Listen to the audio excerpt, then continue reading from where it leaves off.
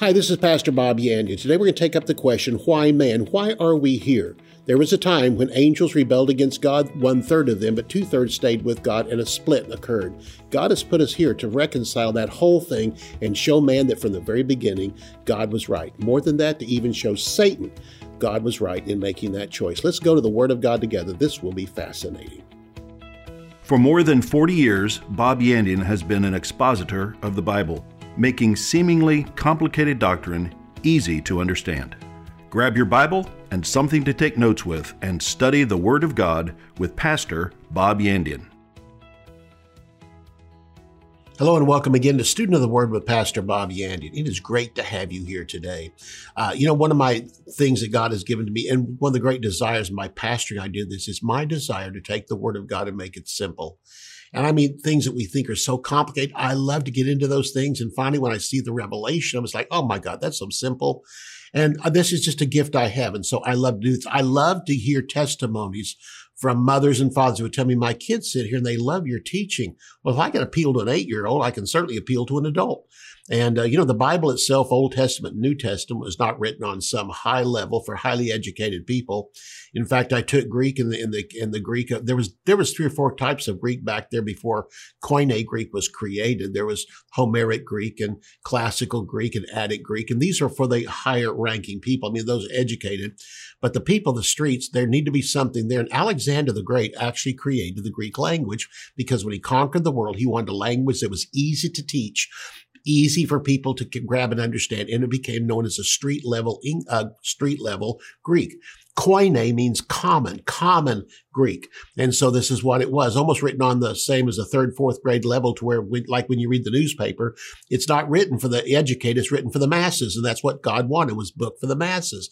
Anybody could come. And so in doing so, that's what I see. The Word of God needs to be made simple, to where, again, if a kid can get it, an adult can get it. And so I wrote a book, and I'm going to be teaching a little bit out of that today, called Why Man is what I'm teaching today.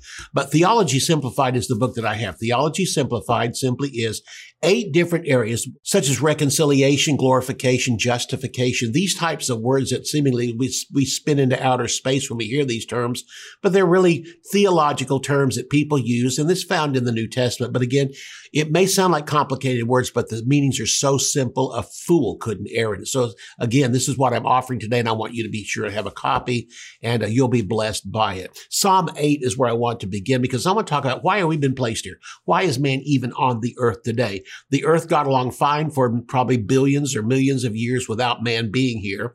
And then God placed man here for a reason. And in Psalm 8, we take a look at verses 5 through 7. Even Adam was placed here for this reason. Adam failed, but we have now been given back that position in Adam through Jesus Christ to fulfill what God wanted to do in Adam. In Psalm 8, verses 5 through 7, David says, when I consider your heavens, he had to be a shepherd at the time, probably laying on his back at night, looking up at the sky. And, there was no lights of cities around. And so again, just incredible gorgeousness of the universe. When I consider your heavens, the works of your fingers, the moon, the stars, which you have ordained, what is man that you are mindful of it? In other words, why in the world did you create man? And why do you even think about him?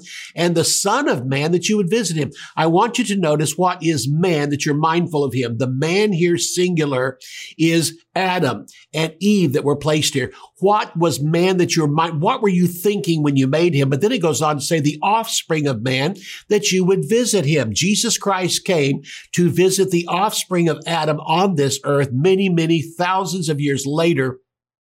And then it comes back to why God made man at all. You've made him a little lower than the angels and crowned him with glory and honor. The Hebrew word for angels here is the word Elohim. And again, I see what you're saying about this, but again, people say, well, what God said, I made man a little lower than God. That is true, but really what it's saying here, he did make him lower than the angels. There is God, there's man, but between God and man is a group called angels, which by creation are higher than man. You say, well, if it's the word, Elohim, that must be God. Well, they are made as God's beings. I agree that, but this verse is also brought out in the New Testament. In the opening of the book of Hebrews, this verse is quoted, and the Greek word is angelos, which means angel, angel, nothing but an angel. And it's simply pointing out that God made something lower than angels to settle something in this earth. It goes on to say in the next verse, you have made him to have dominion over the works of your hands. God created man on this earth. By creation, man is lower than angels, but by position, man was placed here as higher than angels. God didn't put angels on this earth and then give them dominion over all the works of his hands, except for one. That was Lucifer. But Lucifer fell before God put Adam on this earth, and God placed Adam on this. It had to be this. Satan, after he fell, became Satan from Lucifer, was cast back down to the earth. He was here from the beginning. When God made him, he put him on the earth, and the earth was made to be the closest to heaven as possible. You know, it's the only heaven is the only place that has trees and rivers and mountains and things like that we have covered with trees, all the different vegetation, the water, all the things that are there, life. And it's the only planet. And so God took a look at earth and made it in the likeness of heaven. Earth looks like heaven, so he placed Lucifer here because he was the highest ranking of the highest ranking angels. The highest ranking angels are cherubs, and God made him the chief, the covering, the cherub that covers. In other words, you had dominion over all the high ranking angels, all the angels below them. Lucifer was the highest ranking angels of them all. The highest ranking of the highest ranking angels. There was the Father, the Son, the Holy Spirit, and Lucifer, and then all angels under that. But when God came back after the fall of Lucifer, and this earth was wrapped up in darkness and chaos and ice for years. The waters around the earth froze. And then in verse 2 of Genesis, verse 1 was the ancient earth. It says, in the beginning, God created the heavens and the earth. Verse number 2, and the earth became without form and void. And so then God came along and recreated the earth, restored the earth, and he brought back Eden, which had been there before. We're told in Ezekiel, that's the place where Lucifer reigned from. You have been in Eden, the garden of God. Every precious stone was your covering. You had dominion over the earth, but now you've lost that dominion over the earth, and I'm going to put something here. And Lucifer must have waited a long time. Satan must have waited a long time to see what God would place here. He probably already had in his mind, maybe it's going to be one of the archangels of heaven. Maybe he's going to put Michael here. I know Michael. Michael wasn't placed there. And whenever God got through creating, and the last day, the last thing he made was Adam and placed him here, Lucifer must have looked at that guy and said, well, he looks kind of like an angel, but there's no wings on him. But then he found out something: the guy couldn't fly. The guy couldn't teleport somewhere else. Angels have the ability to be here and then suddenly disappear and go someplace else, and it could be to the ends of the universe. Angels don't travel at the speed of light. They travel at the speed of thought. They just think it and they're there. You know what the speed of thought means? It doesn't matter the distance. The time is the same. Immediate. So whether you travel 50 feet or 50 million light years, it's the same amount of time you're there. But this guy had to put one foot in front of the other. The guy was weak. He didn't have all the strength of angels, but God said, here's the thing. I've made him below your level, but I've given him dominion over you. In other words, man is created below the level of angels, but by authority, he was given power over angels. And it must have frosted him big. Why did you do that? Here's the point. The reason why God placed man on this earth was because there was a division of the angels. Whenever Lucifer fell, 1/3 of the angels decided to go with him. God gave angels on that day a one-shot chance to stay with him or go. And he said to all the angels, if you want to go with him, go with him. If you want to stay with me, you stay with me. And they had their own choice. This is the time they could take their own will and use it against God. They'd never had an opportunity because the one they followed was Lucifer. Lucifer was always following God. So to follow Lucifer was to follow God. Now Lucifer rebelled and suddenly there's a split in heaven, and God says, fine, tell you what, you follow which one you want. You want to go with him, stay. You want to stay here, stay with me. But once you make that choice, you can't cross over. It's an eternal decision. You choose to go with him, and one day you decide you want to come back. You cannot come back. You decide to stay with me, and after a while think, well, I wonder what would happen if I went over here, and you try to go over here. You can't do that. Once you make the choice, it is eternal. A one-time eternal decision. 1/3 of the angels went with Lucifer. 2/3 stayed with God. And when those 1/3 that rebelled left heaven and were cast to the earth beneath, and they followed after Lucifer before they were cast out, God had to have told them one thing. One day I'll show you I was right. One day I'm going to tell you I told you so. And that didn't occur until Jesus Christ was 3 days and 3 nights in the heart of the earth and went and visited a place called Tartarus, where those angels had been bound under there that fell with Lucifer. And the book of Peter tells us he made a proclamation to them. And that proclamation had to be, I told you one day you were wrong. And this is the day where I showed you I'm giving man back the position he had in the garden. Anyone who accepts me is going to stand in the place of Adam. Adam came and failed. I am the last Adam who came and succeeded. And if anyone be in Christ, he's a brand new creation.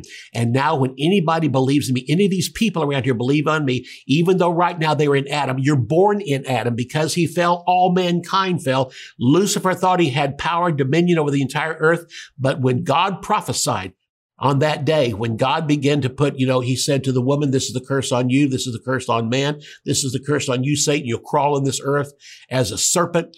He simply said this at the end. He says, but there's going to come the seed of the woman. And that had to spring in the mind of Satan himself, who thought, oh, I see. The one that's going to have to redeem them will have to be human born. And that's why from that time on, he monitored carefully who might be coming. Whenever Moses was born in this earth, he tried his best to kill all the children to get that seed that was eventually going to bring the Lord Jesus Christ. When Jesus Christ was born, Herod tried to kill all the children to try to get to the one that was the redeemer of all mankind, one that was born King of the Jews. And so again, because of that, here's why God did it. God put a man on this earth. Man failed in Adam. We're born in Adam. We're born under that curse, but Jesus Christ came as the last Adam to redeem us. Now, by accepting Jesus Christ as Lord and Savior, you're in Adam. You die in Adam, but you're reborn into the Lord Jesus Christ. And the moment that happens, now you stand in one who has dominion over the works of Satan again. Just like Adam did, you're placed back in that same position. This is the purpose, what I call the angelic conflict. Man was placed on this earth to settle the conflict between the fallen angels and the elect angels, and to show them once and for all, Jesus Christ was right for kicking you out of heaven. Jesus Christ was right for sentencing you to the lake of fire one of these days forever and forever. And even though it's taken some 2,000 years since the cross, it simply comes down to this. Satan is already a convicted felon. He just hasn't been put in prison yet. And so the announcement has been given, the sentence has been passed, but the coming of that sentence, the actual fulfillment of that sentence will not happen until Satan is bound in the bottomless pit for 1,000 years. And then one day after that, stand before the great white throne judgment. He, elect angels, all demons, all Antichrist, all those, and will all be thrown into the lake of fire forever and forever. And we will rule and reign with Jesus Christ also from that time forever and forever. You are here, and depending each day, even as a Christian, who you follow. You following after God, you're going to follow after Satan for a moment. He simply says this: you're here for one purpose, and that's to settle the conflict between the fallen angels, to settle the conflict and show all of mankind and all creation God was right when he sent Jesus Christ into this earth, who died for us to give us eternal life. Wow, this is just good stuff. I'll see you right after the break. Theology Simplified is a practical guide to foundational biblical truth. Basic doctrines are not difficult, but easy to understand. They often become disguised as complicated or deep-sounding words, but the definitions are simple. Using straightforward vocabulary and down-to-earth examples, Pastor Bob makes complex theological concepts clear and practical. 8 crucial doctrines of the Christian faith are demystified: redemption, justification, sanctification, reconciliation, predestination, election, propitiation, and glorification. These 8 precepts, essential for all believers to understand, come to light as you read and arrive at a deeper understanding of the finished work of Jesus Christ. This understanding will allow you to walk in more maturity and stability in your Christian life. To order Theology Simplified, visit our website at bobyandian.com. Bob Yandian Ministries is training up a new generation in the Word of God. Because of your generosity and faithfulness, this teaching ministry is able to change countless lives. You will never know until you get to heaven how many people received Jesus, were filled with the Holy Spirit, healed, or found God's will for their life through your support and prayers. If you would like to become a partner with Bob Yandian, visit our website at bobyandian.com and click on Partnership. Welcome back. Glad that you're here. For those of you, again, maybe you're watching for the first time today and you're kind of going, where is all this stuff coming from? It's coming from the Word of God. And again, to help you understand why you're here, God's position He has for you, and to understand something, really what sets you free is the blood of Jesus Christ that gets you born again. But after that, what keeps you free and even keeps you growing is God's Word. The main object of your faith as a sinner is Jesus Christ. But the main object after you receive Jesus, the main object of your faith after that is the Word of God. So for the sinner, the object to get saved is to accept Jesus Christ. For the Christian, the object for maturity, growing up, becoming a disciple is faith in God's Word. And so for those of you that like to become a partner with me, I would love to have you become a partner with me. Simply go to my website, bobyandian.com. You'll find a place there where you can become a partner with me in this ministry and to help spread the teaching of the Word of God so people can understand who they are in Jesus Christ. Go to my website, bobyandian.com. You'll find a place there to become a partner with me. Thank you. I appreciate you like I appreciate the thousands that are already working with me in this ministry by financial support and also prayer each and every month. Thank you again. Satan was first created as Lucifer, called the anointed cherub that covers. Notice this, he was a cherub, but he's called the anointed cherub, meaning the highest ranking cherub. Cherubs are the highest ranking angels in heaven. God is called the God that dwells between the cherubim. And so his throne is surrounded by cherubs. Cherubs never leave heaven. All right. Around them are seraphim. Cherubs have 2 wings. Seraphim have 6 wings, and they fly continually through heaven. The cherubs stay there, and the seraphim stay there. Underneath that are the rank and file angels that come down to the earth, stay here. We have underneath them the ruling angels beyond them that actually run God's armies. And even Jesus Christ is called the captain of the Lord's hosts, and he is the one who's in charge of all the angelic armies of heaven. Satan tried to overthrow God's throne. It happened by, again, him taking pride in himself and pride in what he had and thinking because of his wealth. It says because of your gold and silver and all the things that you have control over here, they have filled the midst of you with violence and you have sinned against God. Satan tried to overtake God's throne. He failed, but he still continued to challenge God. Satan coerced and took 1/3 of the angels with him, and God told Satan and the fallen angels he would one day prove he was right and say, I told you so. And of course, we're going to quote that verse of scripture here coming up quickly in the books of 2 Peter. God told Satan and the fallen angels he would one day prove he was right. God judged and destroyed all earth's life and systems, leaving only Satan and demons on this earth. And so during that time, the whole earth was covered in darkness, covered with ice, covered with water. And so in verse 2 of chapter 1 of Genesis, the Holy Spirit began to brood over the entire earth. It's much like a hen laying on eggs. The warmth of the Holy Spirit began to melt all the ice that was around here. Land came up again. The waters that were here receded under the earth and left, but they still left giant seas here on the earth. There's probably more water under the earth than there is on top of the earth. And so during the time when the flood came and during the time of Noah is that the waters came from above and also came up from underneath. So God judged and destroyed all life and systems, leaving only Satan and demons. And then God started all over again with Adam and Eve. And guess who was there to watch and to observe? Satan. That's why God told him to subdue the earth. Take it over. Why? Because there was something on the earth that needed to be subdued. And guess who had authority over Satan to subdue him? It was Adam. It was Eve. But of course, they failed. And of course, they were deceived by Lucifer, deceived by Satan. And so they gave way to him and in essence turned this earth over to Satan by doing that. And Satan even said to Jesus, if you follow me, I'll give it to you. He had every right to do so. Adam and Eve turned the authority of the earth over to him. I like to think of it this way. God owns the earth, but Satan has a lease on it. And just like somebody that has a lease on an apartment in a building in this entire universe, Satan has a lease on this earth, but one day his lease is going to come to an end and God is not going to renew it. Satan will be kicked clean off the planet.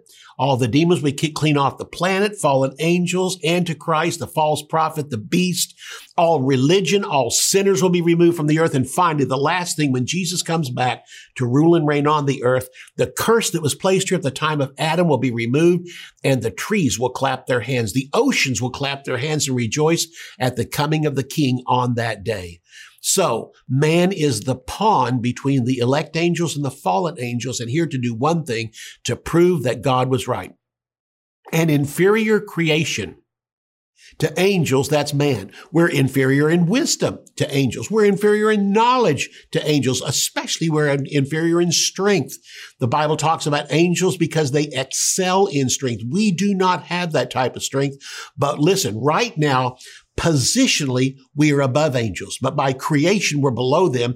But one day by creation, we'll be equal to them when we have a resurrection body. The nature of the flesh will be taken from them.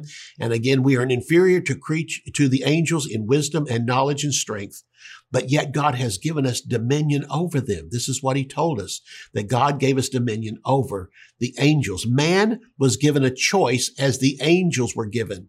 And each time a person chooses for God, it's another nail in Satan's coffin. So what does God ask us to do? What is the major thing that God has asked us to do? He's given us the Great Commission. The Great Commission literally existed in the Old Testament. The purpose of Israel was to go into all the world and preach the gospel. Isaiah 52:7 tells us how lovely on the mountains are the feet of them that bring glad tidings of peace. Notice what's connected with the gospel, the feet. And it says the feet bring the glad tidings. Well, glad tidings is the Hebrew for the New Testament, good news. What was the purpose of Israel? To take the good news. What was the good news? What Abram found was that faith in God, it was accounted to him for righteousness. They were to take the name of the Lord and preach simple salvation through faith. And we find it happening throughout the Old Testament. And so just as Jonah went to the city of Nineveh, rebelled, trying to not go there. You know why he didn't want to go there? He told God in chapter 4 of his book, he said, I didn't want to preach this because I knew they would get saved. Your plan is so simple. These people get saved and I don't want them to get saved. He hated Nineveh. He hated the people of Nineveh and did not want to preach the gospel. So he walked through the streets yelling one thing, repent, repent. And guess what? They did. From the king down to the peasants in the streets, by the thousands, they accepted the Lord, and God's sentence against Nineveh was stayed off till later on Nahum picked it up. And when the people again of Nineveh fell so bad, Nahum came along and saw the plan against Nineveh finally come to pass because of rejection. But whenever we find the book of Jonah, Jonah went there and preached the simplicity of the gospel. This is what they were to do. What was the main message of the Old Testament? Faith and trust in Jesus. They called him Jehovah. And by trust in Jehovah, they could get saved. Then how were they supposed to walk after they were saved? By faith in the word of God. That's all of Hebrews chapter 11. Hebrews chapter 11 is hero after hero, and they operated in faith. What? This was not saving faith. They already had saving faith. This is the faith that whenever Noah heard about what God said, by faith he built an ark. By faith, Abraham left his nation and went to a place he didn't even know about. And time after time, we find this, that they did things in great amounts simply because they put faith in God's word, and faith in God's word is what caused them to grow. So we find the message is simply the same in the Old and the New Testament, but we have a greater revelation today because Jesus Christ has shown himself in fullness. And back then, again, they didn't receive the new birth. They received a position in God, but we received the new birth. We're actually born again. We couldn't be born again till the first begotten came along, which was Jesus Christ himself. So again, man is that pawn between God and Satan. And what has God given to us? He's given us the same message. What is our message? We can now go into all the world and preach the gospel of Jesus Christ. And we can tell man that by accepting Jesus Christ, you will come into a position and a relationship with God that you never had before. But also every time a man chooses for God, it's another nail in Satan's coffin. Another chance. Every time a person receives Jesus, guess what? Angels in heaven rejoice. They're having a shouting match. I can tell you what the angels in hell are doing. They're mad. They're angry. because another person just proved they were wrong by saying no to God and yes to Lucifer and departing from heaven and following Lucifer. Now God has a chance to look at them and smile. We're told this in Ephesians chapter 2. What a great chapter telling us our position in God and the fact that God has saved us so we can show forth his glory in this earth by people accepting Jesus as Lord and Savior. So man is here to settle the angelic conflict as the ultimate decider that God was right and Satan was wrong. We have the opportunity to tell the world as we witness to them. God was right in the first place. Satan was wrong in the first place. And if you accept Jesus Christ as Lord and Savior, you're going to walk into a peace that is unavailable to the world, a peace that man cannot have, a peace that passes all understanding by accepting Jesus Christ. And again, just as I said, every time a person receives Jesus as Lord and Savior, Satan is proven wrong again. And that's why he wants to, as Christians, he wants to stop us from witnessing. Listen, he'll do everything he can to stop you from accepting Jesus. But of course, that's your own will, and he can't change your will. Once a person, even though all hell's coming against them, even though there's a blindness that's upon them because of Satan, again, we can stop that blindness, curse that blindness for the moment to where they have a clear choice for Jesus. We can't make a person get saved any more than God can make them get saved, and Satan can keep them from getting saved. It's a matter of their will. We appeal to their will. But every time we witness to somebody and suddenly they see Jesus and accept him, Satan tried his best to keep them from getting saved, but now he'll go into high gear to keep them from becoming mature. Why? Because if a person is saved, they're going to heaven. But if they become a disciple, they're going to take many others with them. That's why God left us here. For as disciples, we are to spread the gospel of Jesus Christ, see people come to know Jesus. And this is what causes angels in heaven to rejoice, angels that fell with Satan to literally lament and become angry. But it still makes Satan more and more determined. He's going to stop God, stop Christians, and stop the church of the Lord Jesus Christ. But I love what Jesus said, the gates of hell shall not prevail against the church. So man is here to settle the angelic conflict as the ultimate decider that God was right and Satan was wrong. Neither God nor Satan can coerce a person to accept or reject Jesus. They can influence, but they cannot force or decide for man. Man's will is the issue. God in sovereignty cannot choose for man, and Satan, who is not sovereign, also cannot force people to not choose Jesus. It's up to us. That's why we've been sent to preach the gospel, and that's why we depend on the Holy Spirit to minister to them, to draw them, to influence them, but we pray for them that ultimately they will accept Jesus Christ as Lord and Savior. And I'm going to close on this verse of scripture because here's what happened. When Jesus went to the cross, eventually went to hell for 3 days and 3 nights, but on his way out, he stopped by a place called Tartarus. And this is where angels are bound. 2 Peter 3:19, by which the resurrection, he went and preached. The Greek word here for preach means to make a proclamation. By the resurrection, he went and made a proclamation to the spirits in prison. The spirits in prison are the fallen angels, and the word here for prison is the word Tartarus. And all I can tell you what that proclamation had to be was, God told you billions of years ago, I'm right. I'm here to tell you, I'm here to prove. I told you so. And so Jesus Christ arose in great power after that day. Satan has shifted into high gear to try to stop the church, and he just can't do it. Oh, I'm glad I'm part of the church, and I'm glad you're part of the church. You can order resources, become a partner, or browse free articles and podcasts by visiting our website at bobyandian.com.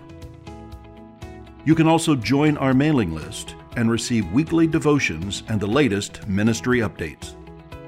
If you would like to contact Bob Yandian Ministries, visit bobyandian.com and click on Contact. To contact us by mail, use the address on your screen. Thank you for watching today's broadcast. We'll see you next time on Student of the Word with Bob Yandian.